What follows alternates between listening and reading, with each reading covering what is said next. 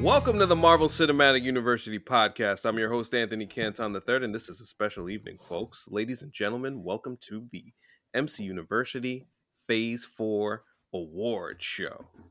Happy to be here. Thrilled to be here. We do have a panel, so let's get to them. The super producer, Jake Christie's in the house. Jake, how are you? I'm doing well. I'm happy to be here. Happy to be looking back at Phase 4. Yes, as we put a bow and ribbon on it. We also have friend of the show, Cecilia Stokes. Cecilia's back. How you doing? I'm doing good. It's a little hectic. It's end of the semester, and I turned 30 on Saturday, so this Hey! Happy birthday. Happy birthday. That's awesome. Awesome. Close to bringing in your birthday with the pod. What a wonderful day. What a wonderful way to celebrate. Also, we have another friend of the show, Murphy's Multiverse, our guy, Hunter Radisi. Hunter, how you doing, man? You know, life is busy, but I'm super glad to be here. AC, you and I talk about Phase 4 all the time, and now we get to do it in a way that people can hear, which is great. Yes, and I just kind of want to start with this before we get into categories. Phase 4 has been so interesting these last 2 years in the way that it's been discussed and analyzed, and in a lot of ways overanalyzed.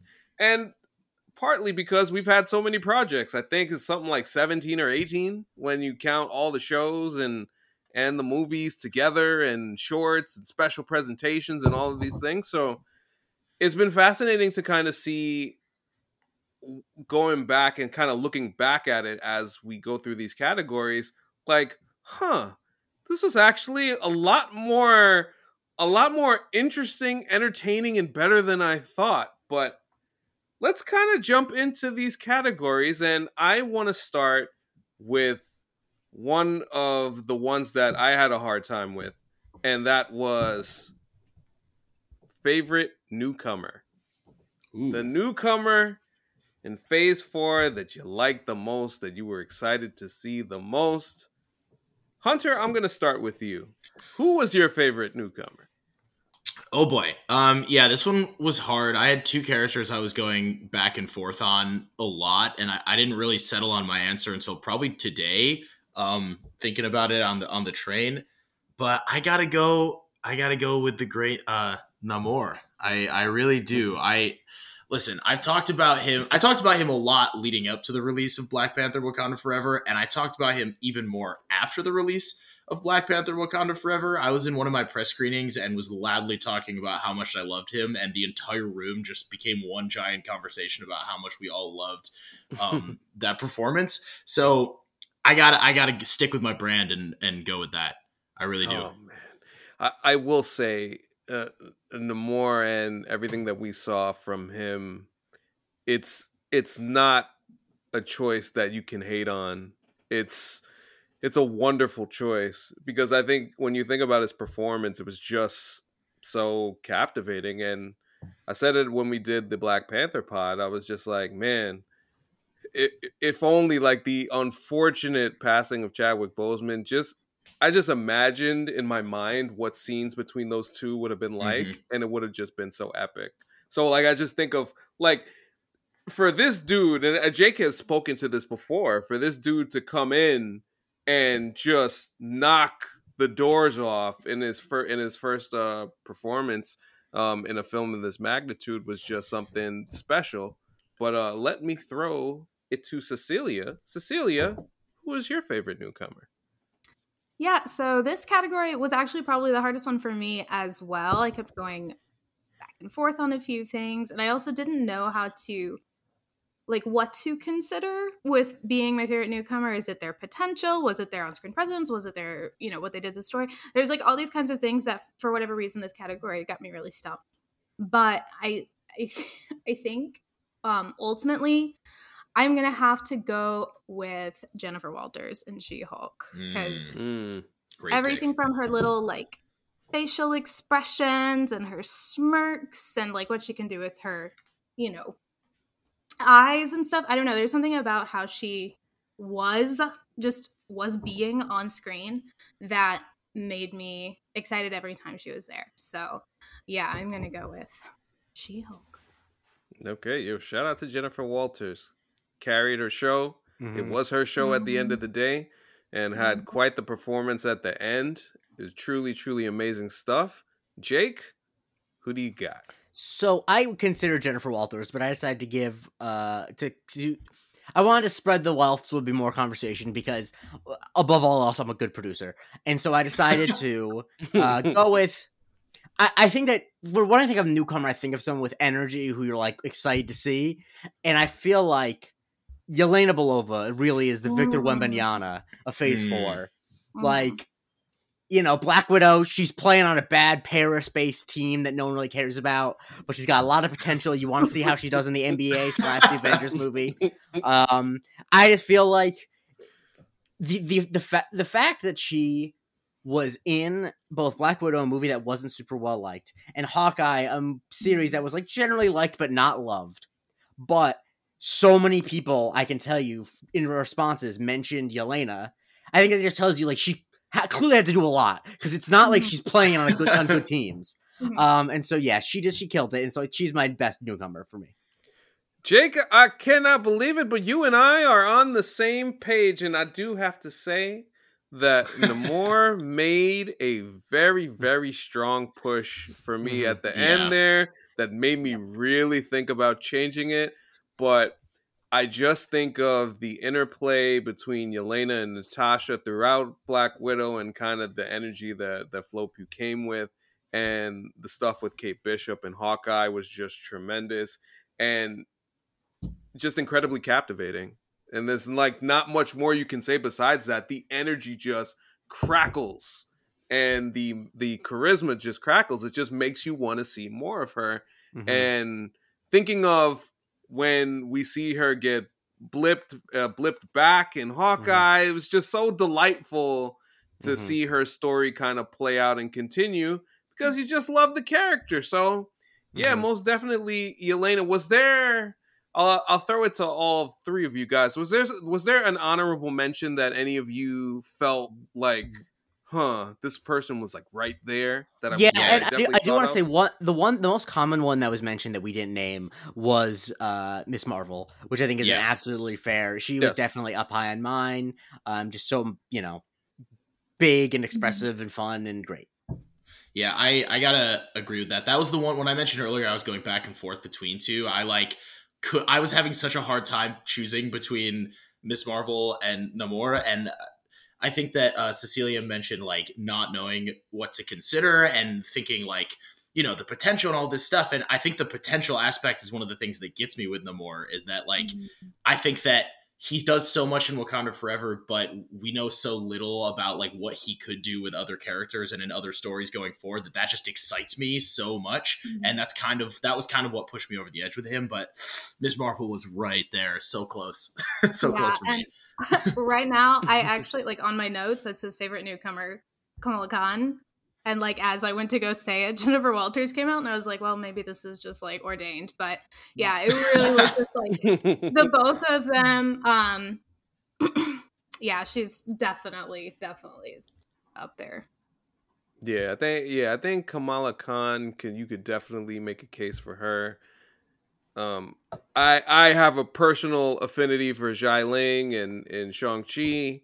Got to talk to her, so that was pretty cool. And she was also a badass in the film, so I want to see what she does next.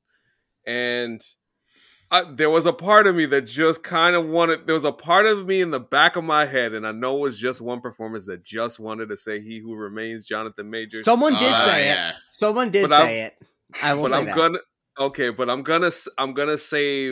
I said, let me save it because I'll get to talk about it in full a little bit later in another category. But as we continue on with the next category, favorite performance from an individual character. So obviously this could take place in a movie, show, whatever you feel, whatever type of performance you feel. Cecilia, I will start with you on this one.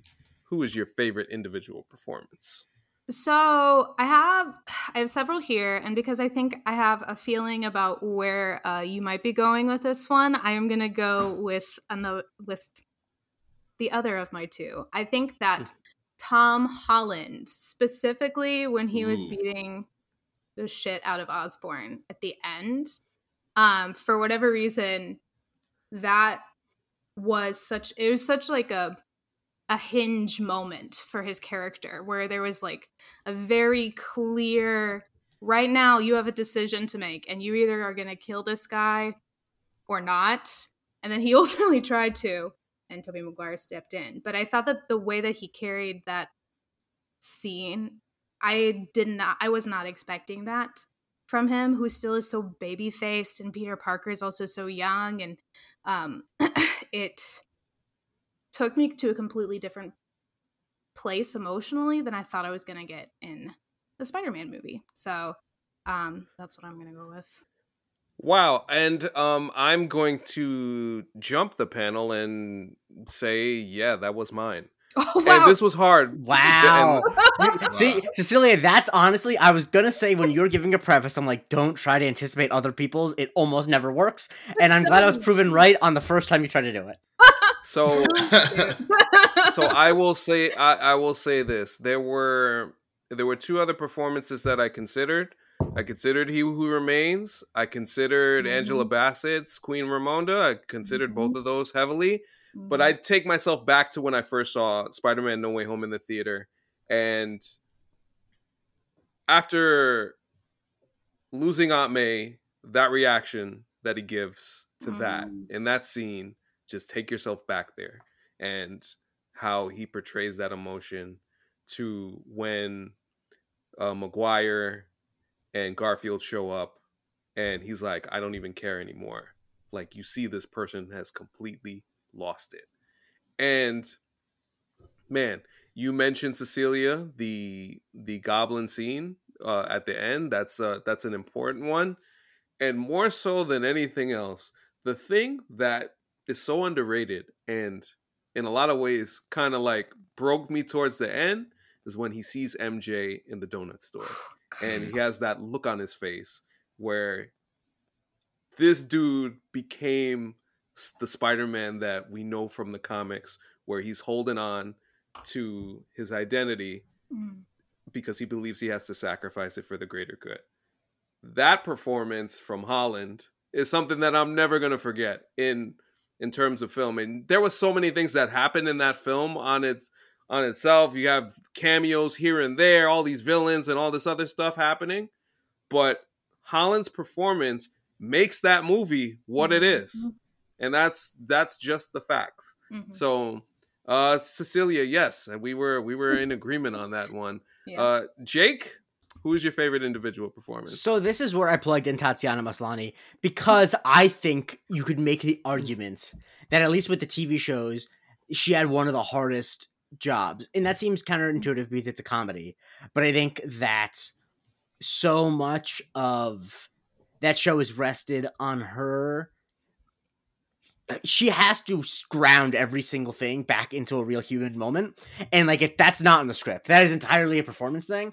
And I think that she just really surprised me in a lot of ways. And like the way that it functioned as just a single woman in her 30s at work comedy at times is something that like, I thought that they were going to like make feints to and not actually accomplish. But the fact that She-Hulk did do that on a lot of occasions, I think is almost entirely because of her. I think that and I mentioned this on the podcast, that despite of all the hand-wringing about the quality of the CGI, I think some of the way that she was able to get a lot of her expressiveness through the CGI is something that is no small feat. It's not automatic. There's been a lot of performances of people who get lost in the CGI. And I think she clearly understood the technology. She took it really seriously. And so like, when I think of a performance, shouts to her. And I think that it's comedy acting is very easy to underrate. And I think that she really nailed it. And she nailed it when she wasn't doing comedy. And she nailed it when she needed to make eyes at Daredevil. She just nailed it on she nailed Daredevil. I mean, it's easy. Good job. Well said. Good job. Very well said. Hunter, who you got as favorite individual performance? Honestly, anyone who knows me would say it's a miracle I did not pick a Spider-Man character for this. Because I talk about Spider-Man probably more than anything else in my life. But this is where I I spread my love a little bit, and I didn't say Miss Marvel for favorite newcomer, so I put Miss Iman Vellani as Kamala Khan. Yep. Right here in this category, because I think that in terms of like understanding the assignment and just fully embodying the character that you're trying to portray, very few people in the MCU's Phase 4 did that as well as she did. I mean, out of the gate, like that was the character from the comics just existing in live action, which so rarely does a casting work that well on so many levels. And the fact that she maintained that, and in a lot of ways, I mean, I really liked the show Miss Marvel for everything that it was, but I was just so excited to see her performance every single week. And for me, that really like put her over the edge. And that, I mean, that's saying something when you have like Oscar Isaac is playing multiple characters in one show, which was a fantastic performance in so many ways. But just like seeing Iman Vellani, who none of us even knew before this show, come out of left field and just nail it so hard was so exciting for me. I thought that was so fun, and I had to give her the shout for that.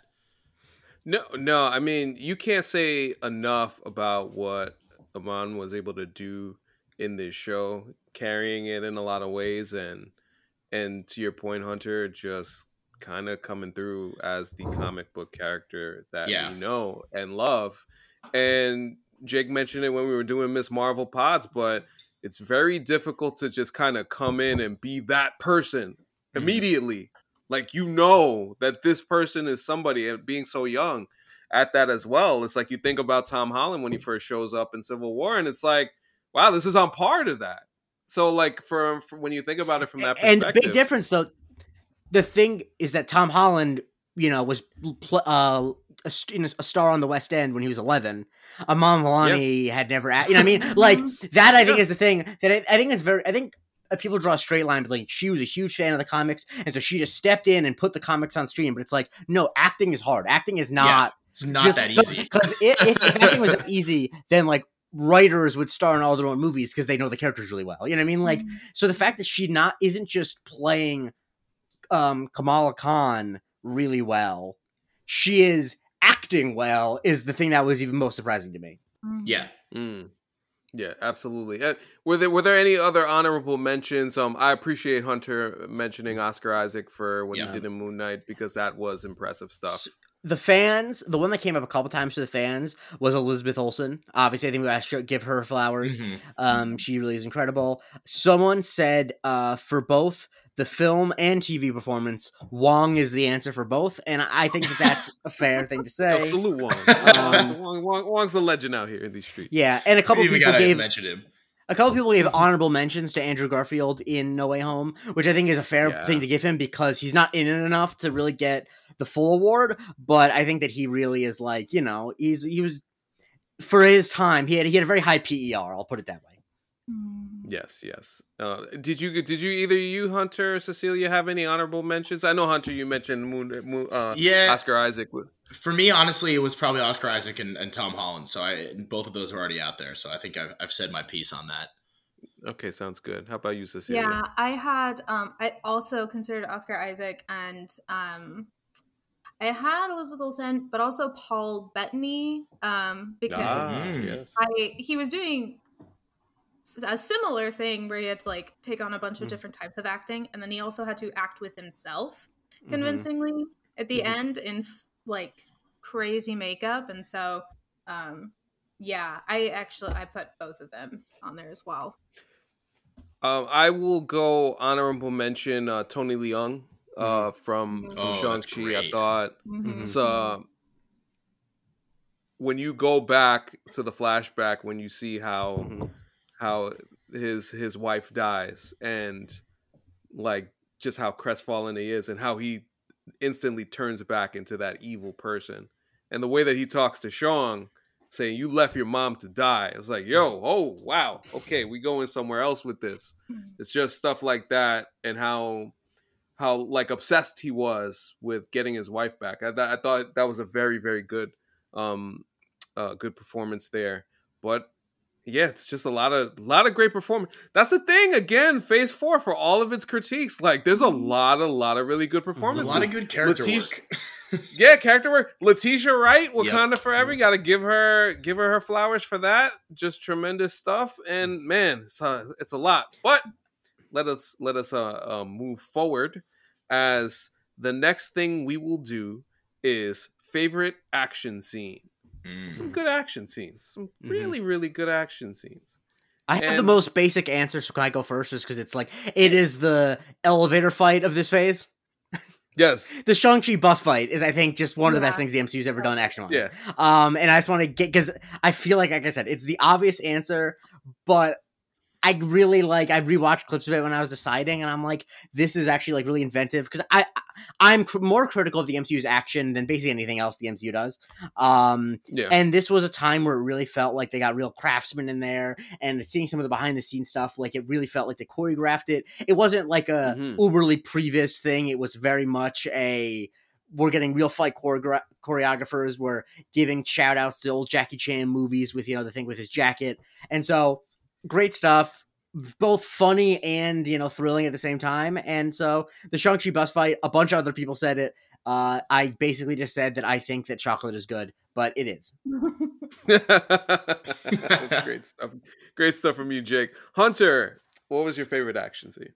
Oh boy. I don't know if this is going to be controversial or not, but I feel like it's not something I even expected when I wrote it down. And then I rewatched and was like, no, I'm pretty confident in this for myself as a person.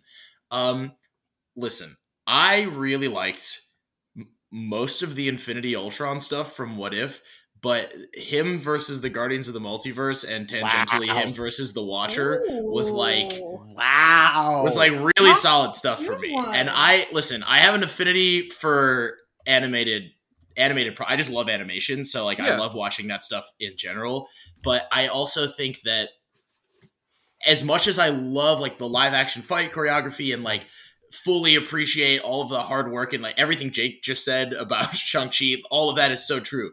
But I also love an animated action sequence that just can go full anime if it wants to and do some really, really cool stuff without certain limitations. And just seeing, I also love Ultron, so seeing him in a prominent action sequence with such a wacky collection of characters and some of the cool unique stuff they got to do, Sinister Strange just puking out a Cthulhu monster at him mid-fight, and then him dropping an Infinity Stone and Killmonger picking it up, and you have Captain Carter's shield flying around in the. It's just visually, every time I watch it, I'm so stunned, and I love it. I love it so much. And What If doesn't get talked about a lot, and it's not high in a lot of the rankings, which I think is deserved. It's not my favorite MCU project ever, but the action sequences in those last couple episodes for me really, really hit home, and I wanted to give it a shout, and this is my chance, so I did. to your point on that, Hunter, I even thought Thor versus Captain Marvel was a lot of fun too. That was in my consideration. I was like, I can't just say most of the fights from What If, because that's ridiculous. Right. But I narrowed it down to the climactic one. Yeah. No, absolutely, for sure. Jake, how about you? What you got? I already gave my answer first. Oh wait, I'm bugging. Because it happens so fast. Let's just keep asking Jake. He has to give a different answer every time. Yes, see what happens. Apologies. Watched agenda. This is a little past my bedtime. Cecilia, what you call it? What's your favorite action scene? Yeah, this one was actually my favorite. One of my favorite categories to think about. I settled on the piano fight scene between the Doctor Strange. Good choice. That's the right answer. Yeah, that one was. I think that I know Doctor Strange, Multiverse of Madness got a lot of hate. I have actually rewatched it multiple times since. I'm like, it keeps up. I enjoy it every time, so I like that. And that's a good movie. It feels like pure play. It just felt like a child looking around a room and is like, I'm going to take this and this and this, and we're going to fight with it. And I enjoyed that kind of childlike element of play and imagination in an otherwise very dark film. And especially that setting is incredibly dark and very gothic. And so I could tell that Sam Raimi was playing with the kind of what the horror genre and horror tropes and things like that can do on screen and like these sorts of ways of thinking that it opens up. So I really enjoyed that. And also, I will say that the second time that I watched it, my dear husband, had a few hits of his pen, and I thought that his eyes were gonna just like out of his skull when he watched that scene. He was like, "This is the best movie I've ever seen in my life, and this is the coolest thing I've ever seen."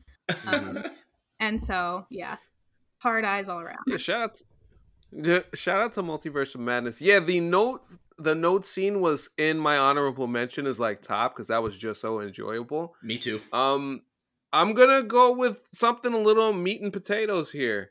I thought when Peter is looking around trying to figure out when his spider sense is going off, what's happening, and then you get that turn from the Green Goblin, and then we're seeing wrestling moves in the apartment building, and Peter's punching Goblin in the face, and he's just laughing at him. And then it was very physical, and it led raw. to Aunt May's death. Raw. Yes, very raw. Mm-hmm. That was my favorite, where it's like you felt like the not only the action but the stakes kind of kicked up a notch in the movie. Mm-hmm. So that would definitely be mine. I enjoyed that scene so much. Every time I watch it, I'm like, damn, it does kind of feel like it had that Captain America Winter Soldier like physical fight vibe type of thing to it. So yeah, that was definitely mine.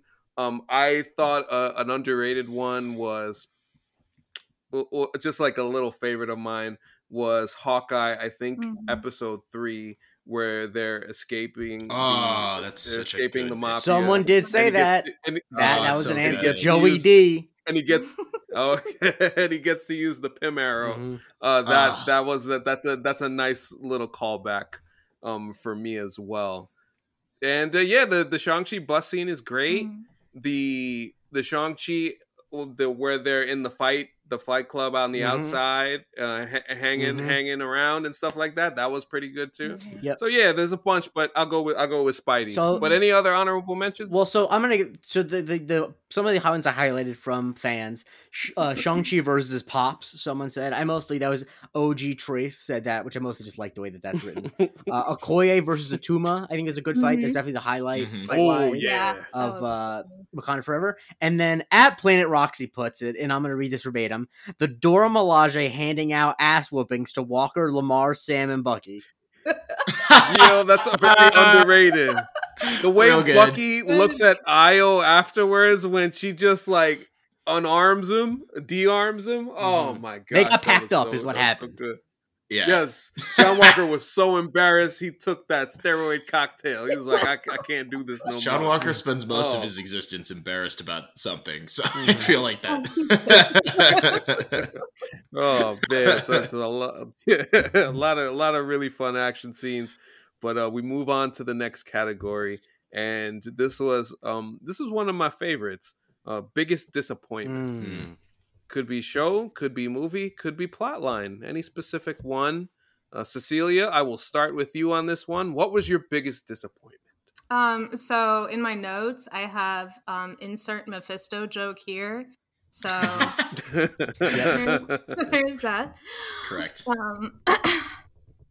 So this one, maybe it's a little bit cheap, but I really I wasn't a fan of Falcon and the Winter Soldier, but I think that what was supposed to be the climactic scene of like seeing Falcon as Captain America for the first time, and then the infamous Pepsi speech that he gives was like just a major disappointment. And I know that blah blah blah, third act problems, etc. But that one, it felt different, and it felt more disappointing. Than just like they missed the mark, oh well, kind of a thing. I have never felt more flat after. Okay. I love that. I mean, listen, you writes note. Cecilia, you've listened to the show, so you kind of already know. You speaking to people who are kind of on your wavelength. Flat, sort of like pieces in the game of checkers. Salute to Howard Bryan on that one. Yeah, Hunter. So what would you say is your biggest disappointment? OAC. I gotta give the Eternals a shout here. Yep, same. Hey, yeah, I had a feeling this might be a popular choice. Maybe my most popular choice that I have written down of all my answers. But I was fully on board the Eternals hype train before it came out. Even when, they were releasing those clips beforehand and people were making fun of them relentlessly online, I was still on the train. I was still ready to go see this movie. I was really excited about the potential. Truthfully, I actually had read like the Jack Kirby comics, the Neil Gaiman run. Like I really liked the early Eternal stuff in the comics, and I thought the potential that it had was so massive. And then they just stacked this cast with such faces and names and talent. And then, you get Chloe Zhao as director, and Nomadland was so good. So I'm just thinking like, people are sleeping on it, but it's going to come out and everyone thinks it's going to be bad. But like, I was so sure it was going to be good, at least. Yeah. And I was burned. And I don't think it's like the worst movie I've ever seen. I know some people, I feel like overreacted. Yeah. Maybe it was because they were so excited before it came out. I think it has redeeming qualities. I enjoy large parts of it. It was just, my hopes for it were so high that when I saw it and it was kind of just like a middling movie and so much. Yeah, it was just all right. And for me, just all right was such a massive blow to my expectations. And I hope I still like those characters. I think that there's still potential for them to be really cool and to have really fun stories involving them in the future. And I do hope that they come back someday. But I wish that, there was like an Eternals 2 being fast tracked and that the movie itself was a little more colorful and a little more like Kirby-esque and a little more, adventurous and fun. But so Eternals, because it ended up just being very mid and I was hoping it would be top tier. Yeah. Just note on that. I feel like if they structure that movie a little bit differently, then I feel like it would have popped more. I think when you do something with so many characters, it is very hard to get across a story that feels cohesive and something that you want to be invested in. It's hard to invest in like 10 main characters. It's a lot. So I get that. Yeah, and my answer was specifically the basicness of the script for Eternals. Because like, while I definitely think that the complaints about it not being colorful like comics are completely founded. But frankly, I think that like Chloe Zhao had a visual idea for the movie, and I think that it's kind of consistent. And I think there are a lot of shots in it that are more beautiful than most things that are in Marvel. She definitely had ideas. Yeah. She had ideas visually that I think work. It just is that like, it's not just that the script had some cookie cutter MCU problems, it had all of them. Like it really was like every single thing that people criticized the MCU for being too generic about, it was done to a T in Eternals in a way that was like not interesting. And I feel like the problem ultimately is if you have a movie with that many characters in it, some of them have to be not important, but I think because the MCU is so concerned about lore and so concerned about setting up stuff in the future, you really can't do that. But it's like, I'm sorry, like there are 3 Ocean's 11 movies. You don't know that much about the computer guy or about the contortionist because you can't. Sorry, like that's kind of the way it is. And so I think that once you make the decision of like these are all important characters, I'm like, well, you're shit out of luck. You can't really do that. And so yeah, I remember I said at one point when it was being developed, right after Chloe Zhao won the Oscar, I said that Eternals was going to have the highest Rotten Tomato score of any MCU movie, and I was wrong. I was very wrong. You and me both, buddy. I listen. I really took this fight to the streets. Like I was in person with people. Yeah. Fighting for this movie before it came out and talking about how much potential I had. And then it came out and I had to just sit there quietly and think about it for so long. It was sad. Yeah. Yeah, especially damn, that movie was 2 hours and 40 minutes. Yeah. And I mean, geez. More bloated than me on a wing night. I also think, like, to put it in context, Eternals was the first movie that I ever got to do press stuff for. So you would think that because of that, it would have some sort of special place in my heart. And like it kind of does, but I think it speaks volumes that it doesn't like to how that turned out, you know?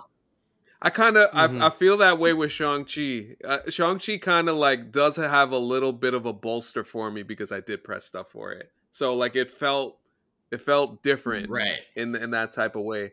But yeah, for disappointment, I want to go 2 honorable mentions because I feel like they have to be said. I remember we talked about this at the time when it happened, but I thought the Moon Knight finale like could have been so much better. Once you do the fake out, we don't know who the third personality is a couple of times. On that third time, we should see the fights. We should see him putting hands on people. And that last fight ended in a blink of an eye. Everything was over. And it's just like, what happened? Now, granted, Jake Lockley at the end was pretty cool, but still, like I would have liked to see him fight, like legitimately fight. That would have been cool. But and also, listen, the WandaVision finale, I think, because of the way that the first 8 episodes set everything up and made you feel like, ooh, what are we getting in terms of like tension and mystery and all of that other stuff? It did end a little flatter than you would have wanted and would have expected at that point. So I would say that's another honorable mention. But my actual disappointment is one that I've been consistent on this entire time during Phase 4. It's like Episode 5 of Falcon and the Winter Soldier. You have this wonderful action scene between Bucky, Sam, and John Walker. They are fighting literally almost to the death over the shield. People are bleeding. Arms get dislocated. There's a whole lot of fights. And then they decide in Episode 6 to default John Walker to make him an anti-hero. Instead of doing something strong with the character, the end of Episode 4 into the beginning of Episode 5 is actually really good. They actually did really good work. And they kind of bailed on it for a story that it's weak. I don't want to see Bucky, Sam, and John Walker giving each other head nods and shaking hands and shit like that after you fight to the death. What is that? That to me, the handling of the John Walker character, I would say, is my biggest disappointment because they had it right and then they just said, we're not going to do that. Let me read some of the ones I highlight submission wise. Someone did say the Moon Knight one where they didn't get deep enough. There was people generally, Thor: Love and Thunder came up. Yeah. Some people didn't really like Doctor Strange. My actual honorable mention was going to be my troll answer. Was going to be I was disappointed in people not understanding why Multiverse of Madness is good, but that's too stupid. But you're also not wrong. That's the thing. And I think it's because I watched all of Sam Raimi's movies beforehand.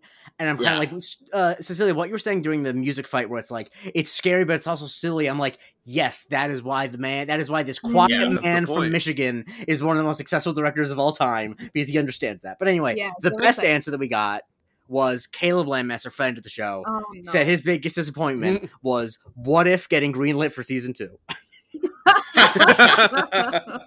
That's funny.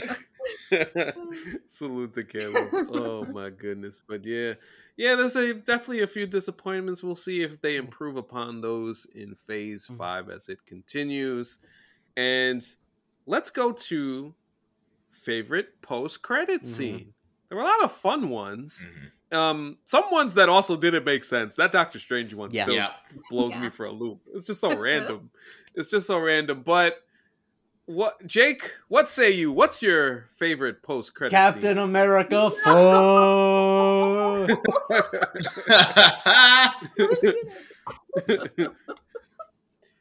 Oh, I mean, man. what do you want me to say? That's all I needed you to say. more. That was it. That was perfect. So glad I went first. That was perfect.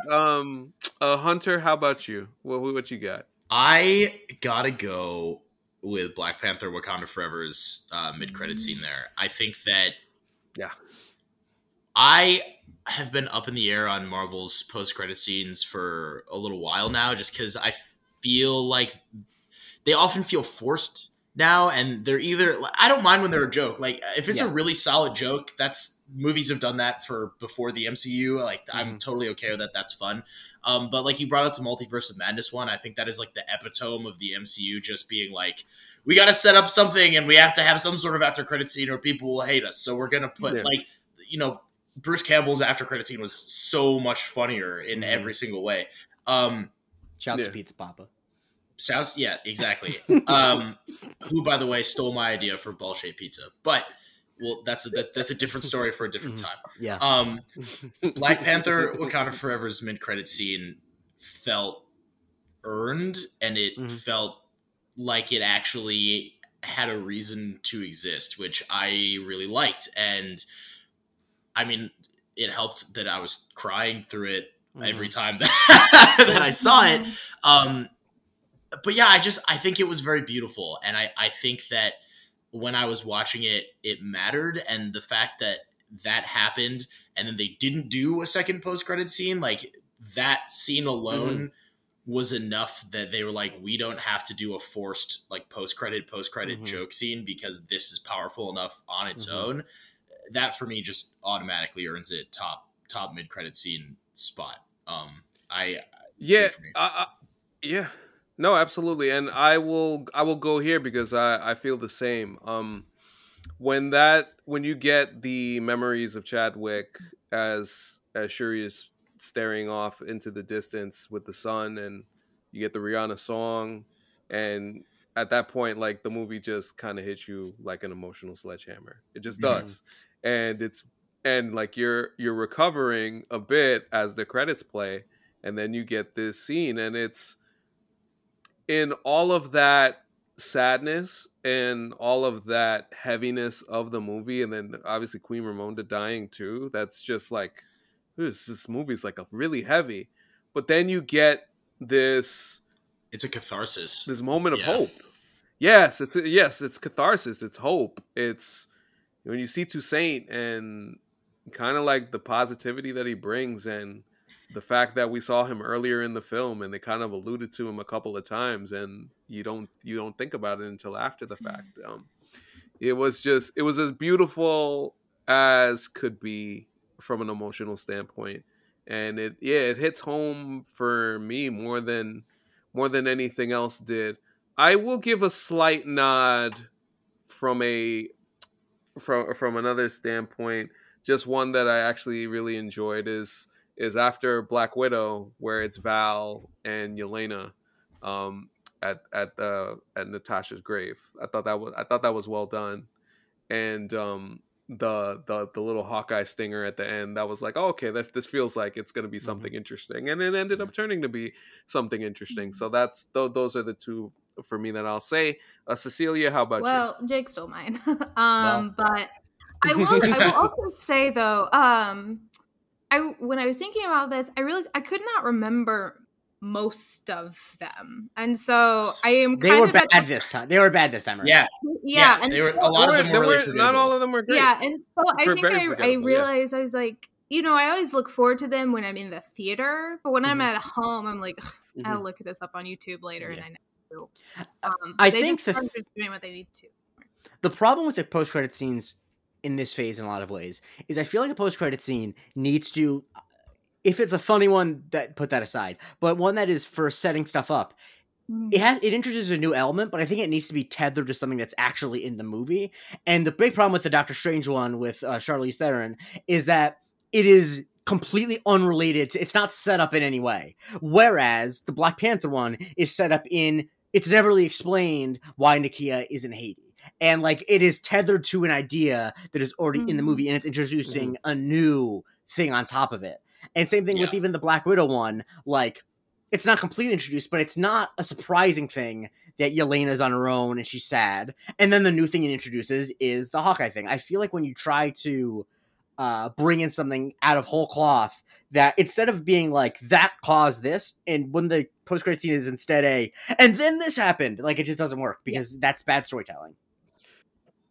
Also, I'll say, and I completely forgot about this, but yeah, Shang-Chi's mid-credit scene was also fire, because it's like, it has that tetheredness with the rings and kind of learning, oh, there's a beacon, what's happening with that. You see Avengers in it, you see Captain Marvel, you see Bruce Banner and Wong there too, so you kind of get that little mix of, oh, this feels a little bit bigger than your regular thing, and then you get the karaoke at the end. So that part, like, add all of that together. Speaking of Wong, someone did say Wong and Madison, by the way. Yeah, that was going to be an honorable for me in terms of funny. I also feel like, in terms of talking about Phase 4 post-credit scenes, to bring back Eternals for a second, I don't even know if it's good or bad. I just really want to throw out there the Dane Whitman randomly hearing Blade's voice with no explanation, and then we no follow-up on that at all. If the Blade movie never happens, that would be the funniest thing in the world. That's what I'm saying. We're going to see how this plays out. Yeah. And people also mentioned Wanda with the Darkhold was another one that people liked. The Jake Lockley reveal people liked. But yeah, I mean, I think it was they definitely were worse than they used to be. I'll say that. Yeah. Yes. There was only a few standouts there.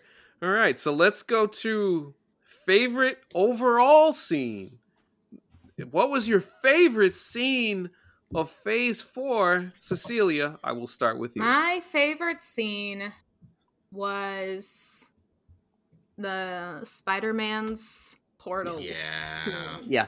Where I just like sat there in the theater with my arms above my head, like I was at a sporting event or something, just going, yes, yes, yes, yes, the whole time. I whenever I'm in a sad way, that is one of those like little sparks of joy that I go to. I'm like, remember that time where Andrew Garfield stood up in Ned's mom's kitchen living room. That was great. And so perfect moment. It is a perfect moment, and I like to relive it every now and then. So no, that's definitely a good one. Jake, how about you? My actually is the later Peter scene on the scaffolding, but truly you can't go wrong with any of them. And this was the most common answer that people gave. Yeah. And we're all corny, and we like when the Spider-Man interact with each other. Absolutely. Yes, for sure. How about you, Hunter? It's the Peters on the scaffolding. And this is where I had to throw in my Spider-Man, because I have no other Spider-Man on this list, and that felt wrong.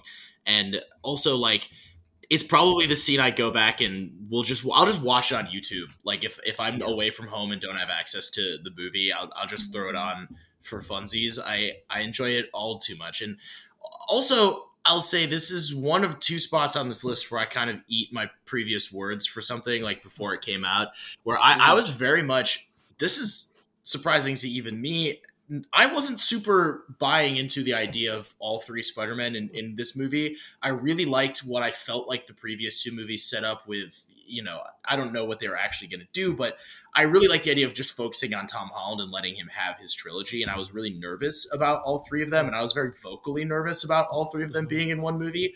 And then the second I was sitting in the theater and all three of them were just talking about their lives as Spider-Man and joking around and being themselves, the inner 8-year-old inside of me just leapt out, and I could have started crying. I was like, you know what?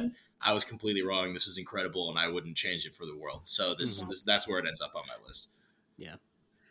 20 years of comic books or comic book film fandom on the screen right there. Like, if you really think about that, is just historic. No, I'm glad all of y'all said Spider-Man. It makes me feel easy to choose something else. Listen, episode 6 of Loki, man. Yeah. He Who Remains with Sylvie and Loki, the whole thing. Like, if you just, I don't care if you want to not show Miss Renslayer and Hunter B-15, Mobius. Nah, keep me right there with everything that's happening there. Because I think, one, we didn't know for sure if we were going to get Majors in it. And then we see him, and then he's just completely acting his ass off. And by the way, DiMartino and Hiddleston are awesome in the show, and he makes them look like they're regular people. And it's just incredible stuff. And then what you don't realize when you're watching it, and Marvel did a great thing with the way that they opened that episode with kind of showing audio highlights of the entire MCU to that point. You don't realize how consequential this is to everything in terms of what's happening going forward and stuff like that. So Sylvie's choice, Loki really showing that he's changed, and Sylvie rejecting that, and He Who Remains telling them, "Hey, I'm giving you this chance. You could go run off and run the TVA. Everything will be fine. If you kill me here, it's gonna be bad for you guys." And Sylvie does it anyway. And then when she realizes what she does at the end, whoa, chef's kiss. Perfect. The nerd in me thinking about Kang and his arrival, all of that was just perfect. So I will go with Loki episode 6, He Who Remains, Loki and Sylvie. But yeah, I'll throw the Spider-Man stuff. Definitely, those scenes were good. I think just random because nobody mentioned it yet. Wanda waxing. That was an honor. That was one of the fans like, suggested that. I want to give a shout out. I will also say honor. Fully Spectrumed said that. So great minds. Also in WandaVision, Yes. I don't remember which episode. Please don't crucify me for that. But when Monica first kind of like is showing hints of realizing that Wanda is going a little bit crazy, and then there's that moment where you as a viewer see that she is willingly in this reality, and then it snaps. Oh, the end of 3. Yeah, 333. Yeah, it's like the 70s episode where she's pregnant and gives birth in one. That ending scene I remember blowing me away. And as I did not shut up about when it happened, the aspect ratio change. The aspect ratio change. It was really, really good. It's just like it's like truly. I don't even. There's no non NC-17 words I can use to describe how it makes me feel. So I just love it. Yeah, I wanted to make sure that was mentioned at some point. Yeah, I will also. No, you should. I'll also throw in the mix. Daredevil and She-Hulk. Yeah, that was my honorable mention, but I didn't know which one of the scenes to pick. That was my thing. Did you like She-Hulk? I said all of the scenes between Daredevil and She-Hulk because, yeah, that kind of really was. No, I mean, if they like, I know Jake was looking for particular ones. No, them flirting, like that's right the best before they going in to bite. That part where it's like, oh, I can hear your heartbeat, and then and then her reaction to it is so good. I work, and that scene is incredible. Make me want to go watch that episode again. But yeah, there's a lot of great scenes. Like, yeah, Spider-Man No Way Home had so many. Mentioned Doctor Strange, WandaVision. I would say even episode 4, Monica coming back from the snap. That was a great scene to open that episode. Wanda flipping off at the what is it? What do they call those people? I even forgot the dude that I hated in that show. Tyler Hayward. Yeah, Sword. You pulled Tyler Hayward. Yeah, look at you. That was really good. I was put on Earth to do two things: to chew bubblegum and have good pulls, and I'm all over.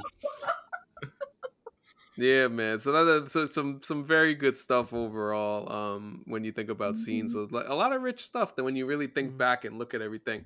But we are moving now to favorite movie and show. Let's start with favorite series. There were a lot of series in the last 2 years, and a lot to choose from. The interesting choice. And Jake, I'll start with you. This was the hardest one because I think. I still don't know. I have Loki written down, but I can say I think Loki is the best one. But I can say that She-Hulk and Tony Long made me happiest. So I don't know what to do with that. I'm just gonna put that out there. I mean, I don't know what to say.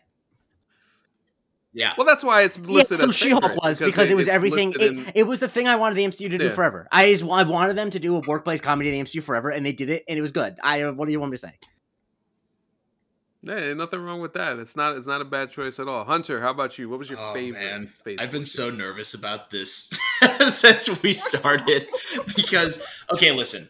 If I'm gonna give a technical answer, then it's the other part where I eat it, and this is also what I have written down, which is Loki, because I think that Loki was the best all around from beginning to end. I think it was very consistent. I think it had more ups than downs, and I didn't want a Loki solo project in Phase 4 because I was. It just I don't think felt. any of I us was like, did. why are we wasting a spot on this when there's so many cool characters? And then I ended up just loving the show from beginning to end. So I had Loki written down, but oh man, I'm really nervous to say this out loud. But listen, this show made me really happy, and I'm not gonna back away from it. Hawkeye. I liked Hawkeye a lot. And I know. Listen, okay, good. Because Hawkeye's a great time. Like turned on Hawkeye a lot, and I will be the first to admit, like, it has flaws, and it's not a perfect show, but I was so excited to watch a new episode of Hawkeye every week, and I love Haley Steinfeld and Kate Bishop. So much fun, and I like my family loved it. Like, we had family bonding moments over how much we loved the Christmas Hawkeye series, and yeah, I'm sticking with Hawkeye. I love it. And I still want a season 2 announcement, and I don't care what anyone tells me. I really do. No, it's absolutely... Yeah, it's a good one. TV... Yeah. Some people forget that TV can be fun, and Hawkeye was just really fun. Yeah, and that's really all I wanted out of it. And I think that it took the best elements from the Fraction run and ran with them. And I loved it. I loved Cheesy Kingpin. I loved Vincent D'Onofrio coming out in his Hawaiian shirt and just like throwing people through walls. Like I loved it. It made me so happy. That was fucking. It was a lot of fun. No, it was a lot. No, it was really a lot of fun if you really think about it. Lucky. It's also the only Disney Plus MCU series that I have watched from beginning to end more than once. So, I mean, I've watched like episodes. I've watched episodes of other shows like multiple times, but like sitting down and just watching from beginning to end, like a committed rewatch, I think it's the only one. Yeah. I got to figure out something, because when baby number 2 is born, I think I'm gonna be taking some time away, and I think I'm gonna rewatch all of Phase 4. Wow. So I want to figure out how that's gonna work out, but I'm definitely gonna do it, and I'm looking forward. Like, Hawkeye was one of my favorites. I would have had it higher if not for just like other stuff that I thought was just generally better, but it was so much fun. We got new characters. We had existing characters being brought back. That street level element was there. Had Watched Agenda in it. It was just so so much of it. Oh, it was so much fun. But Cecilia, tell me what your favorite Phase 4 it's not series Hawkeye, although I do like that option. The other day Brent was like, you know what, we should rewatch Hawkeye. It's Christmas time, and I was like, you're right, we should. Yeah, I totally. So I do. I really vibe with that. Similar to what others have said, this one was tough because for me, it's really between 3: WandaVision, Loki, and She-Hulk. And I think it is still Loki for me. Like, Loki just makes it every single time. I'm like, is this going to be the one that upsets Loki? And it almost does for a second, and then it wins over. I have a personal attachment. In my first semester of my PhD program, I wrote one of my papers on that show, and it actually, that I think about it a lot in reference to Phase 4, because I think that Loki actually kind of was re-theorizing what Marvel movies were going to do moving forward. And it was exploring or it was introducing kind of the type of mentality that we need to have now with these movies, and how that's different than what we got beforehand. I think it did what Multiverse of Madness said it was going to do, and I think it did it 180 times better. Yes. And Tom Hiddleston's acting in that did really take me by surprise in episode 1. So really, there was a lot of things stacked against it, and it knocked it all out of the park. So it stays up there for me. See, we call our show Marvel Cinematic University, but Cecilia is the one who's actually using the Marvel Cinema in University. So, yes, 100%.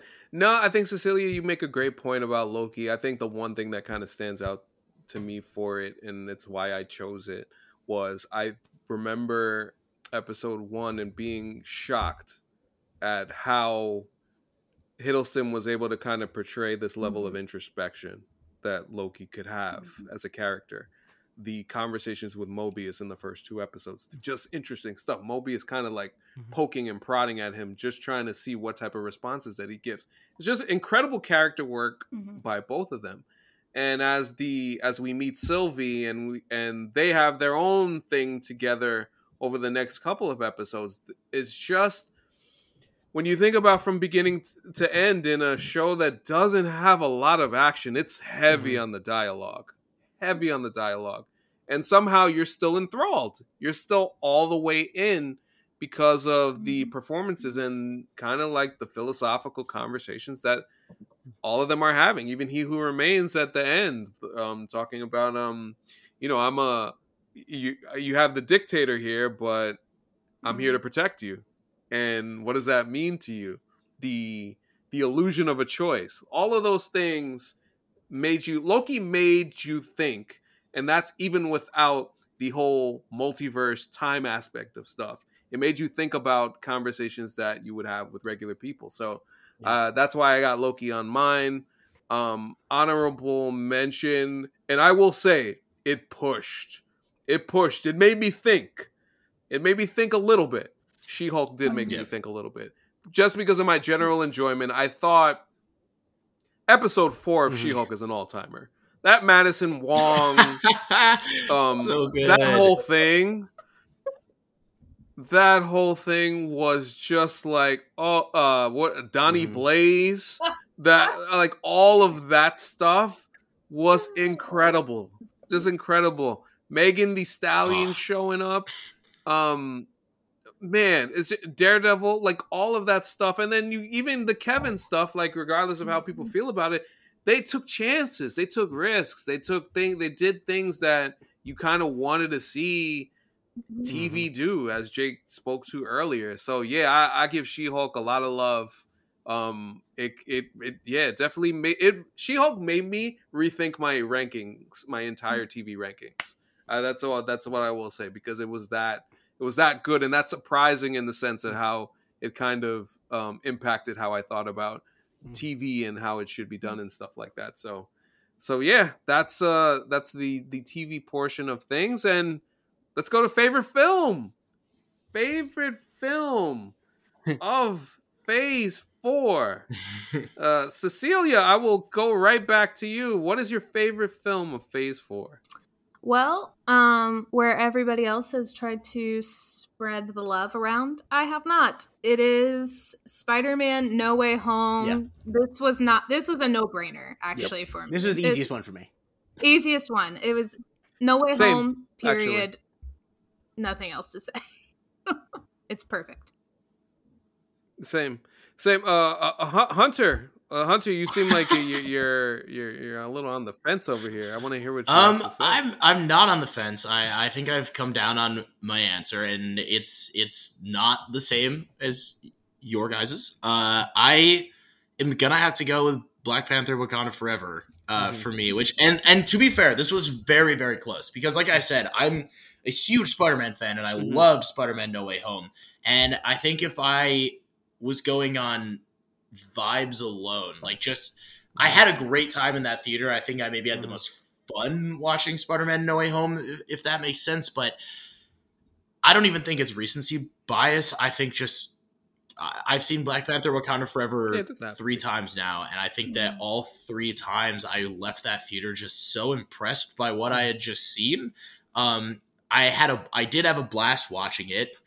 I laughed, I cried, I thought that it was just so well made from a directorial standpoint, the costuming in that movie, even. Like, I think you break that down to any aspect of it, and I think they hit it out of the park. And I think as an overall film, it is just the one that impressed me the most, and it felt wrong ranking it below Spider-Man No Way Home, even though I love Spider-Man No Way Home in so many ways.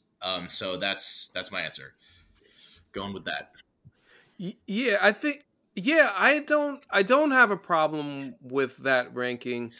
The reason why, I think the thing that I've thought about with Wakanda Forever that kind of changes my opinion on it based on the No Way Home portion for 1 and 2 is I think Wakanda Forever is such a unique movie. It doesn't feel like a movie when I think about it. I don't want to rank it. Like it feels like this very unique. It's incredibly unique under the most complicated and difficult circumstances. And I think, Hunter, to your point, like this is why I don't have a problem with it being number one, because I think considering everything that was happening there, the fact that they were able to do that particularly was incredibly impressive. I guess go ahead. What you just said is exactly why I put it number one. Mm-hmm. In my defense, I didn't think of not ranking it as an option. I was like, we're ranking it, so we are, but it's like, you know, I want to just put it kind of like this way for context. It's one of those things where when I left the theater and I think about like we write the team ups for Murphy's Multiverse or whatever and stuff like that, it just feels like this very unique thing that is set apart from everything else. In a lot of ways, it doesn't even feel like an MCU film. It's just a film. It's it's a singularity. Like this is like just a completely singular project that also felt like the embodiment of like contingency too, because it had to contend with so much. It does feel sort of separate. Honestly, it's definitely a close number 2 for me. If maybe I'll change my mind over time. The big thing for me is I think that if the final mass fight scene was 10% better, it would be probably a tie with No Way Home. But that is the thing that I think it's missing, and that is the thing that it makes it number 2 for me. But it's still, I mean, it's still in my top 10 films of the year. You know, not of course, I obviously don't do my own Oscars every year because that would be an insane thing to do. But it is going to get a Best Picture nomination, so it's not like I don't like it. But yeah, No Way Home also got a Best Picture nomination. You know. Yeah, so salute to No Way Home. Like, all I'll say on No Way Home is this. You just remember the feeling that you had when you saw that movie for the first time. It's just a pure, unbridled joy, just a roller coaster of emotions, too. Did not expect that movie to be that emotional. I will also say for No Way Home, when we were talking about favorite individual scenes earlier, No Way Home has one of the best scenes in MCU history, which is strictly just the Lizard offering to Electro to make him better, and Electro being like, "You just want to turn me into a lizard, don't you?" And Lizard being like, "Precisely, like that perfection, that chef's kiss." It balanced humor and like tenderness and intensity and tragedy and grief and nostalgia. Like the way it managed so many different affects and emotions for you to come out feeling like fulfilled in the end is what makes it such a like it feels like a classic. It's a crowd pleaser in the best way. Like, it's not like, I mean, obviously there's some people who can say it's cynical with some of the stuff it does, and maybe, but I can just say that it felt like everyone in the theater was levitating. And that's something that, like, I've seen movies that pander and are not successful at it and don't do it well, and you don't feel like you're levitating when that happens. When a movie, like, hits the notes you want to, but in a way that is surprising still, that's, you know... Like, I think that Wakanda Forever is a much more impressive film, but in terms of just, like, holy shit, man, I just, I can't even describe the way that No Way Home made me feel, except the fact, of course, I have, given that I probably podcasted for 7.5 hours about it since, but... Yeah, man, it's incredible stuff, but since we said what our favorite films are, we might as well rank the films. We pretty much have either our 1 or 2. Jake, since you have your 1 and 2, you can give me the rest of your list. All right.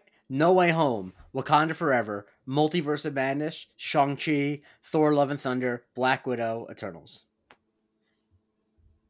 I have the same list. Same exact list, Jake. I'm happy. I'm surprised that Multiverse of Madness is above Shang-Chi, but, like, I mean... As wrong as I was about Eternals, I feel like the world Multiverse of Madness, I'm gonna end up.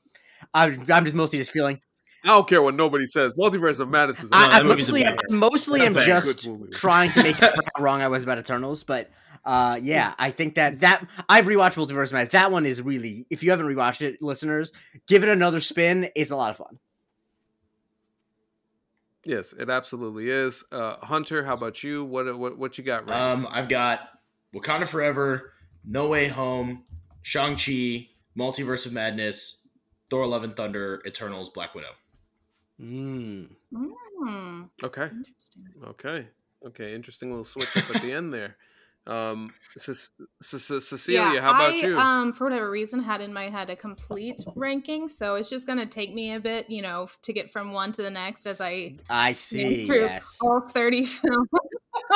You did all projects. did. Okay, I feel you. Yeah, I feel I'm you. a little scattered. This. I'm actually gonna go from bottom to top. So we've got at the bottom, it goes Eternals, Black Widow, Love and Thunder, which broke my heart to have it so low. Multiverse of Madness, Shang-Chi. Multiverse of Madness, Wakanda Forever, Shang-Chi, No Way Home. Did I get all of them? I feel like I missed. Yes, you did. Yeah, I think you did. Shang-Chi. So wait, Shang-Chi is Yes, your number 2? So it goes, Doctor Okay, yeah. Doctor Strange, Wakanda Forever, No Way Home. Nope. Doctor Strange, Wakanda Forever, I think you got it right the No Way first Home. time. Yeah, I think you were right the first time. All right. I think. Whew, man, that was a lot of work. That was great. That was a perfect delivery. That's tremendous stuff. And while we are here, let's rank the shows. I already said my movie rank, same as Jake. Show rank. I'll actually go first here. I got Loki number 1. She-Hulk took the number 2 spot ahead of WandaVision. Then after WandaVision, we got Hawkeye, Miss Marvel, Moon Knight, Falcon and the Winter Soldier, and What If bringing up the rear. Jake, how about you? So What you got She-Hulk, for series Loki, WandaVision, Miss Marvel, Moon Knight, Hawkeye, big gap, Falcon Winter Soldier, 2 big gaps. What If? Sorry, I'm sorry, Hunter. I have to. I respect that you like it. I am just not a fan. Well, okay. Well, to be fair, we'll get to mine in a second. I still have it last on my list. It's not I think it's an amazing. Fair. I know. I just didn't. I don't think I despised it in the way a lot of people seem to I really didn't necessarily not like it. I didn't necessarily despise it either, but I also think that that's partially just that I don't understand people who get viscerally angry at movies and TV that much. It's just is it moving pictures and sounds with people talking? It's pretty good. I don't know what your problem is. No, I will also say it created great content for us. We got the Wahoo moment from Jerome and in the Killmonger episode of What If. Oh my goodness! We decided to cover all of them, so we had to do. Remember, we had to do the episode where we were replaced with multiverse versions. I mean, just. Oh yeah, that's right. We had Shiv, Dalbean, and Steph take over that one time. Yeah, that man. Yeah, What If was a time. Looking forward to What season If 2. was definitely a time. Yeah, the season 2 is probably right around the corner. It should be a lot of fun. Cecilia, that's right. Well, let's go to Cecilia and her wicked web of, this one is separate. Content ranks. There's only been one phase worth of shows, so we're good here. This one I am going to start top to bottom because I think that my bottom 3 might upset people. So I have Loki, She-Hulk, and WandaVision swap out. So really quite interchangeable. But right now I'm going to say She-Hulk and WandaVision. Hawkeye, Miss Marvel, Moon Knight, What If, the I Am Groot shorts, and the Falcon and the Winter Soldier. Oh, nice. Wow. Okay. I wasn't expecting anyone to include those, but I'm glad you did. I really did not like Falcon and Winter Soldier. No, I think that there are redeeming qualities to it, but it is also one of those things where I can understand having such a bad taste in your mouth with some of it, where it's fuck that. I don't. No, I definitely feel you on that, Cecilia. And Hunter, what's your rank? Okay, I'm making this. I had Loki 1, but after we talked about it, I'm bumping Hawkeye back up to 1 because Hell yeah. I love it. So I'm doing Hawkeye, Hey, shout out to you. Loki, She-Hulk, Miss Marvel, WandaVision, Moon Knight, Falcon and the Winter Soldier, What If, and I would put the Groot shorts just before Falcon and the Winter Soldier. I'm not mad at him. I'll just say that I didn't think about those, but now I felt I'm like I had to not add mad them. at him whatsoever. My kids have made me watch them so. No, not times. at all. Now that I will say that I am Groot, that it was entertaining. I made sure I at least watched it one time, and I was entertained. Josiah did ask about the I Am that Groot on the shorts screen. provided Trying to figure my out. greatest review of anything ever, which is when I wrote a full review using only the words "I am Groot," Yeah. and then I published a translated version later. But I did have fun with that. Amazing. No, I mean, listen, man, that's the way you got to do it for sure. And just a couple of things before we wind this puppy down. A word on the special presentations, because we got 2 of those this year. It seems like this is going to be something that's going to be a factor in the MCU going forward. I will say Werewolf by Night, just pleasantly surprised. Really enjoyed it. I thought it was so wonderful. And the Guardians of the Galaxy holiday special, I think, was again a lot of fun. It was great to see the characters again, and it got me amped for Volume 3, which we got the trailer for, and it seems like it's gonna be a lot of we're gonna have to warm up the tier machine again, because it looks like it's gonna be a lot of crying once more, as this movie is built up to be emotional. But I wanted to get everybody's thoughts about the special presentations overall. Cecilia, I'll start with you, since we've actually had Jake and Hunter kind of weigh in on them on the show before. But Cecilia, give me your thoughts on what you thought about the special presentation. I like that so far they're doing this seasonal holiday thing, and I really like that, because I think that that's what lets them be kind of just like a subtle fixture.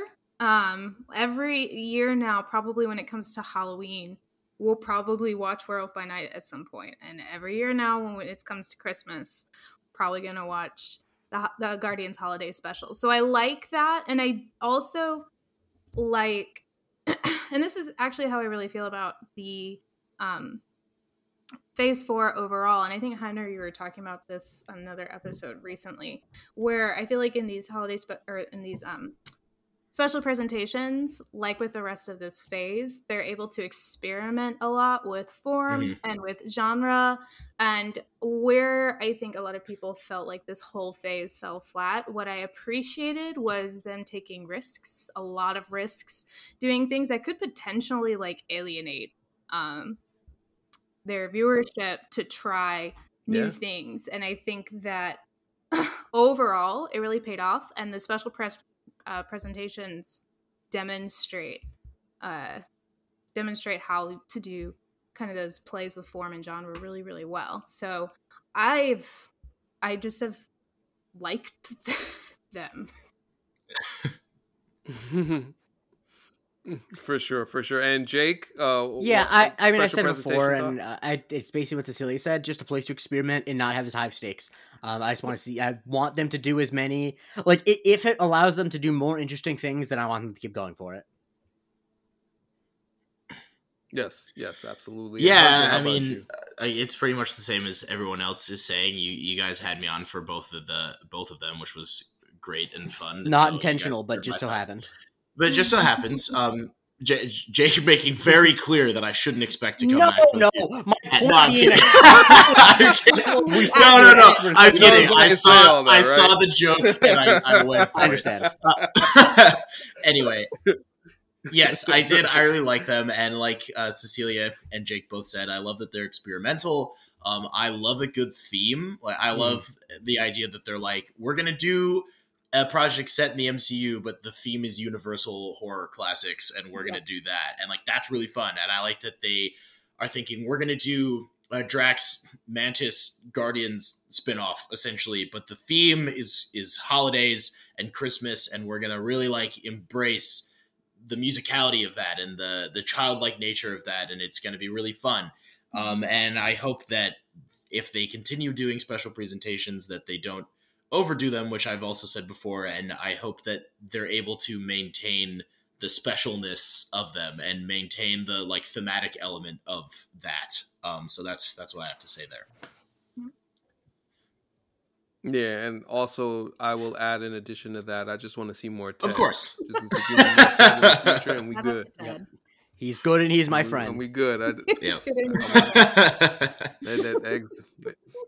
Exactly. And we got a I know voicemail we got a on couple this of topic, voicemails, which is why I but wanted the to bring final it up. thing. Yeah. So this is from Summer. Oh, hit it! And hit it. for the listeners, you're going to hear it in good quality. But because I'm dumb and forgot how to get this through Zencastr, I'm just going to play it off my laptop for them. So tell me if you can hear it. Hey guys, this is Summer. I just wanted to speak on the special presentations. They are 2 for 2 for me. I think it's such a great way to bring a story into the universe without the normal immediate pressures of like, where does it all fit in? Werewolf by Night, it was really a refreshing treat. It was camp in the best way. I love that it was committed to the genre in all aspects, really, and that it was sincere despite how easily it could have been satirical and nothing but like winks and nods to the camera. Guardians Christmas, it really brought me back to how the first Guardians film made me feel about the gang. It was super fun and exactly what it needed to be. And I absolutely loved that Mantis got to shine. I wasn't familiar with Palm prior to Guardians, and then she was in that Black Mirror episode with Anthony Mackie, actually, and I was like, she does fight scenes awesome. Like, why are they not doing more with Mantis? And so I am very happy to see that that's been rectified. As far as any future presentations, I would love to see more characters introduced this way, but also as the new teams that seem to be forming, as they mesh, I am all in for nonsense. Like, if they gave us Thanksgiving with the Thunderbolts, I would be sold, because like Yelena would try to make the mac and cheese, and Bucky, with like his newfound experience in Southern food, would criticize to no end, and then they would fight, and I would like to see it. So I am 100% in for more specials. Thanks, guys. Oh, that's so good. Yeah. Wow, Shout that out was Summer. absolutely tremendous. A new patron, Salute to a you, new Summer. kind of member of the Yes. community, and That honestly, is awesome. Welcome. first at bat home run, great stuff. Oh my Yeah, gosh, perfect. Thunderbolts Thanksgiving. I'm not going to ever stop thinking about that. I would also just like to say, this is my first time being a part of something where we had like a caller, and we all, like, you guys can't see because you just hear our voices, but we all just listen with a smile on our face and like nod. Well, like an outside person gives their opinion on something, and I just want to say that made me so happy. So Summer, Yeah. great idea. Great experience overall, I think, for the people here. Yes. That was I will wonderful. say we only got 2 Marks. voicemails, Salute. and I understand that people don't want to send in their voicemails because they don't want to talk or whatever. But I think it's a great thing to do, and if you are able to, and it can be something stupid, it doesn't have to be long.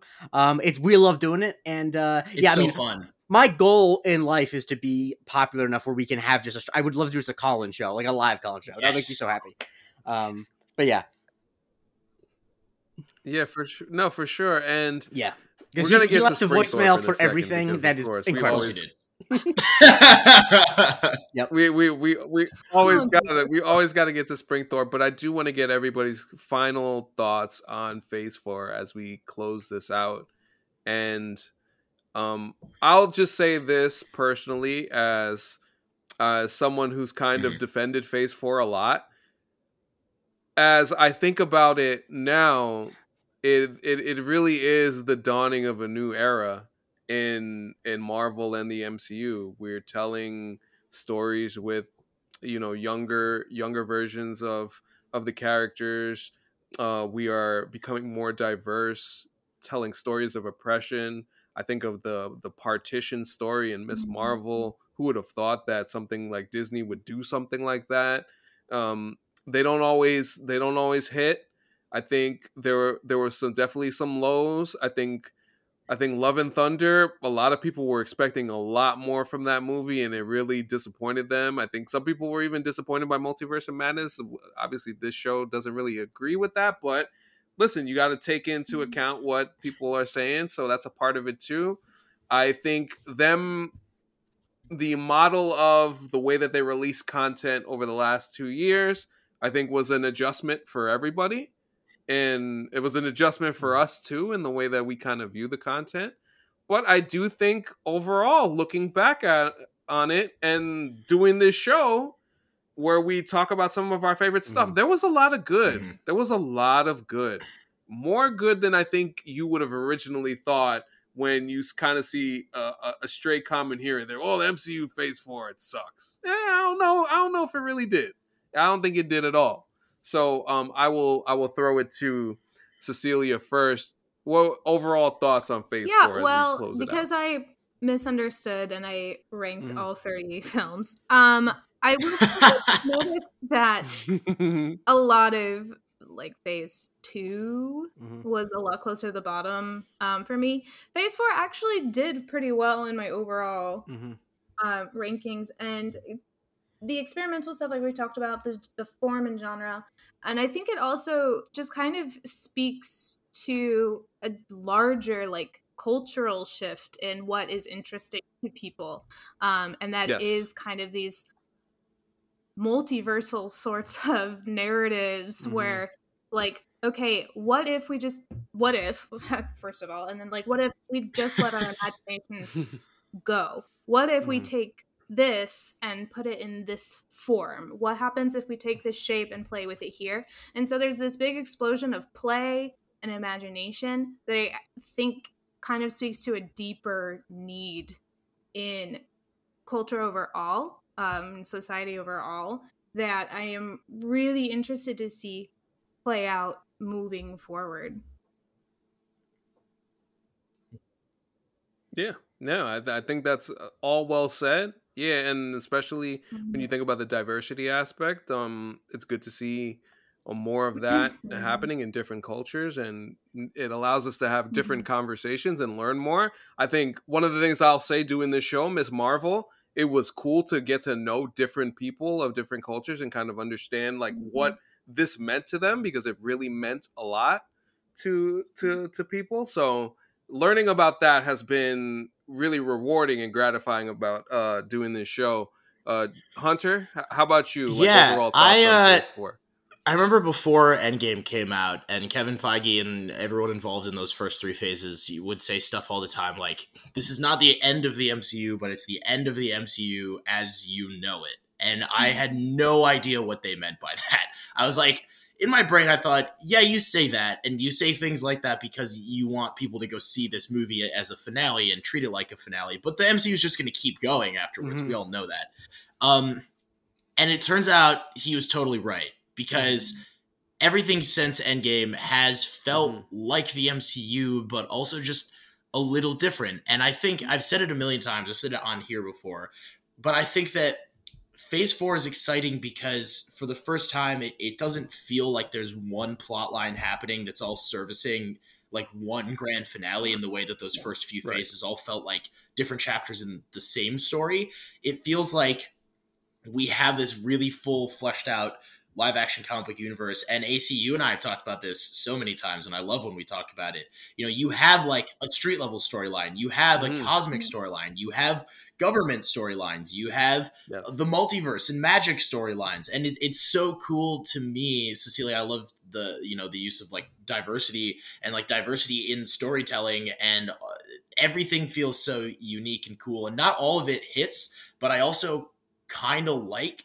I mean, I don't like when something doesn't hit, but I like that we're in this cool storytelling phase where we're trying all of these different things, and not all of it is going to land, but they don't feel afraid to tell a story that might not land. And I like that. Like, I like that it doesn't feel as safe and predictable as it once did. And I hope that is something that continues going forward. And I'm really excited about it. And I agree that, I've seen a lot of hate for it everywhere, but honestly, I don't feel that. Even the stuff that didn't land for me, I still thoroughly enjoyed experiencing it in some way. And I don't know. I'm excited for more. Those are my thoughts. Yep. No, I couldn't agree with you more. Yep. Jake, you could give your thoughts and my then thought, and I've throw it gone to through this a Springthorpe. bunch when we've been on other podcasts, and I getting asked about, like, you know, is there Marvel fatigue with Phase 4 or whatever, and I kind of, at this point, my whole thing is just like, I'm not going to answer for a feeling that I don't have. Like, Phase 4 had stuff that wasn't as good as other stuff, but I enjoyed watching it the whole time because I am a fan of the MCU, and so, like, I enjoyed more of the stuff than I didn't. The stuff I didn't enjoy, there was stuff that was good to find about it, and so, like, if it was not for discourse, my reaction might have been, Phase 4 had some stinkers, but I still enjoyed it a lot. Like, it wouldn't be, I didn't even think, if it were not for the internet, I would not even be in a position of asking myself whether Phase 4 was bad. You know what I mean? Like, it wasn't like it was something, it was never something I felt viscerally. So ultimately, my thought on Phase 4 is that I enjoyed it. And more than that is something that, like, it becomes metatextual and about how we experienced stuff on the internet, yada, yada, yada. And that's not what the question is. So I enjoyed it. And now throwing it over to his segment, which I'm not going to say because it sound like I'm making a joke, but it's what he calls it. Michael Springthorpe with his thoughts. Hey, Marvel Cinematic University, long time. This is Michael Springthorpe coming at you live with the homosexual opinion. These are my Phase 4 awards. So my favorite Phase 4 movie is Wakanda Forever. Maybe recency bias, I don't know. My favorite Phase 4 series is Falcon and the Winter Soldier. My favorite newcomer is Val. My favorite scene is Val's introduction and intimidation of John Walker. My biggest disappointment with Phase 4 was that they were constantly edging me with Val, just not nearly enough. My favorite action scene is the unaired scene where a poor hairdresser has to bleach and then dye purple one lock of Val's hair without messing up anything else. My favorite post-credit scene is the one from Black Widow with Val. Word on the special presentations, I liked them enough, but, you know, there wasn't any Val in them, so, you know, not perfect. My movie ranking from bottom up is Black Widow, Eternals, Multiverse of Madness, Shang-Chi, Thor Love and Thunder, Black Panther Wakanda Forever, Spider-Man No Way Home, the post-credit scene in Black Widow, and then at the top it's Val's scenes in Wakanda Forever. Then my show ranking, bottom up, it's Falcon and the Winter Soldier, What If, Moon Knight, Hawkeye, Miss Marvel, WandaVision, She-Hulk, Loki, and then Val's scene in Falcon and the Winter Soldier at the top. Oh, and then my favorite performance from an individual character is definitely Karun. That was a really good ending. I would also like to say from this, and I never forgot this, Michael Springthorpe. I came on this show and talked about, I pitched a theory, and this is before we knew General Ross was coming back, that Val would become Red She-Hulk in the MCU, which I still don't find it possible. And Springthorpe messaged me days later, separately from everything, like all caps, that if Val became Red She-Hulk, he would kiss me on the mouth. And that is... I wanted to share that. I don't know why. There's no other way to describe it, but that was just a great message. Yeah. And I think that is the best way to wrap it up. There's a real commitment to a bit. It's one of those classic bits that's funny, and then it's not funny, and then it goes on for so long it's funny again. Yeah. Oh, Jesus. Oh, my God. Springthorpe, you're too much, man. This was a lot of fun to do. Appreciate you guys for joining us, both Cecilia and Hunter. Salute to Dalby, who couldn't be with us tonight, but a lot of love to you, brother. We will catch you on the flip side. But Hunter, yes, you appreciate you once again. Where can we follow you? Where can we find you? All of my social media is HRadisi14. That is H, my last name, RADESI, and then the number 14. I advertise pretty much everything I do there. So interviews, articles, reviews, the whole 9 yards. If you follow me there, you'll see my work. I'm doing a lot of it right now. So please follow, comment, like, subscribe, whole everything. Do it all. I would love for people to see what I'm up to. So yeah, man, he's got instant reactions. He saw Avatar. He gave the reactions on YouTube. Check him out. I know a lot of people are excited for that. Big Jim. Check did out it what again. Hunter's doing. He's I doing saw a some great tweet stuff. yesterday that was Sprinkler sent me a tweet. He sent me a tweet that was the Avatar train is full. If you were doubting, now that the reviews, you can't get on. If you had the temerity to doubt James Cameron, and you're not allowed. Anyway, I'm so excited. I'm mostly excited just because I saw someone being like, Yes. James Cameron's gonna be so pissed when Morbius outgrosses it. It's gonna outgross Morbius in a day. Get out of here. Yeah. Yeah. Half an hour. My alternative, I had a nice Oh my God. reaction graphic put up, and that's on the Murphy's Multiverse Twitter. The one that I tried to get them to do, but they wouldn't do, was simply the sentence, "This movie is going to make a lot of money." I just wanted that to be my review, and yeah, it's going to outgross Morbius in an hour. Let's be real here. Yeah. Oh my goodness, great stuff, Hunter, as always. Cecilia, thanks for coming back. Second time on the show. Another great job. Appreciate you for coming on. Where can we follow you? Twitter at Cecilia CECELIA M Stokes 1, and then at Cecilia M Stokes on Instagram. I'm a lot more active on Instagram because I have kids. They are incredibly, her children are incredibly adorable, and there's just, I mean, you're just a great follow. Shouts to you and your family, always providing good content. We're trying our best over here. Absolutely. Yes. Thank you, Cecilia. And that other voice, Jay Christie. You can follow me on Twitter at the Jay Christie. Follow me on Instagram, which I don't use because I don't have cute kids. Jake T. Christie. You can follow me on Twitter at AnthonyCanton_3. Follow me on. You said Twitter. Did I say Twitter or it's Instagram? Twitter. I can't remember. Watch agenda. I'm telling you, past my bedtime. I'm telling you, man. IG Poet AC 9586. Follow the show on Twitter at MC University Pod. We have a Patreon, patreon.com/MC University Pod, where you can get all of our bonus content, get into the Discord, have fun conversations with us. And yes, we have another Fast and the Furious review coming up. Should be on deck very soon. Also, the subscriber mailbag, which has been a treat, and we got to get those questions going for December. And also the show that debuted last week, Good Beef, where I talk to all the patrons about whatever they want to talk about. Nothing to do with me. Whatever they want to talk about, I will just follow along on the ride. Along with what they want to talk about. So also make sure on that Apple or that Spotify, you rate 5-star, and leave a kind review if you could, please. And appreciate everybody for listening. Appreciate everybody for supporting. For Hunter Radisi, for Cecilia Stokes, and for Jay Christie, I'm Anthony Canton III. This has been Marvel Cinematic University, and we will talk to you next time.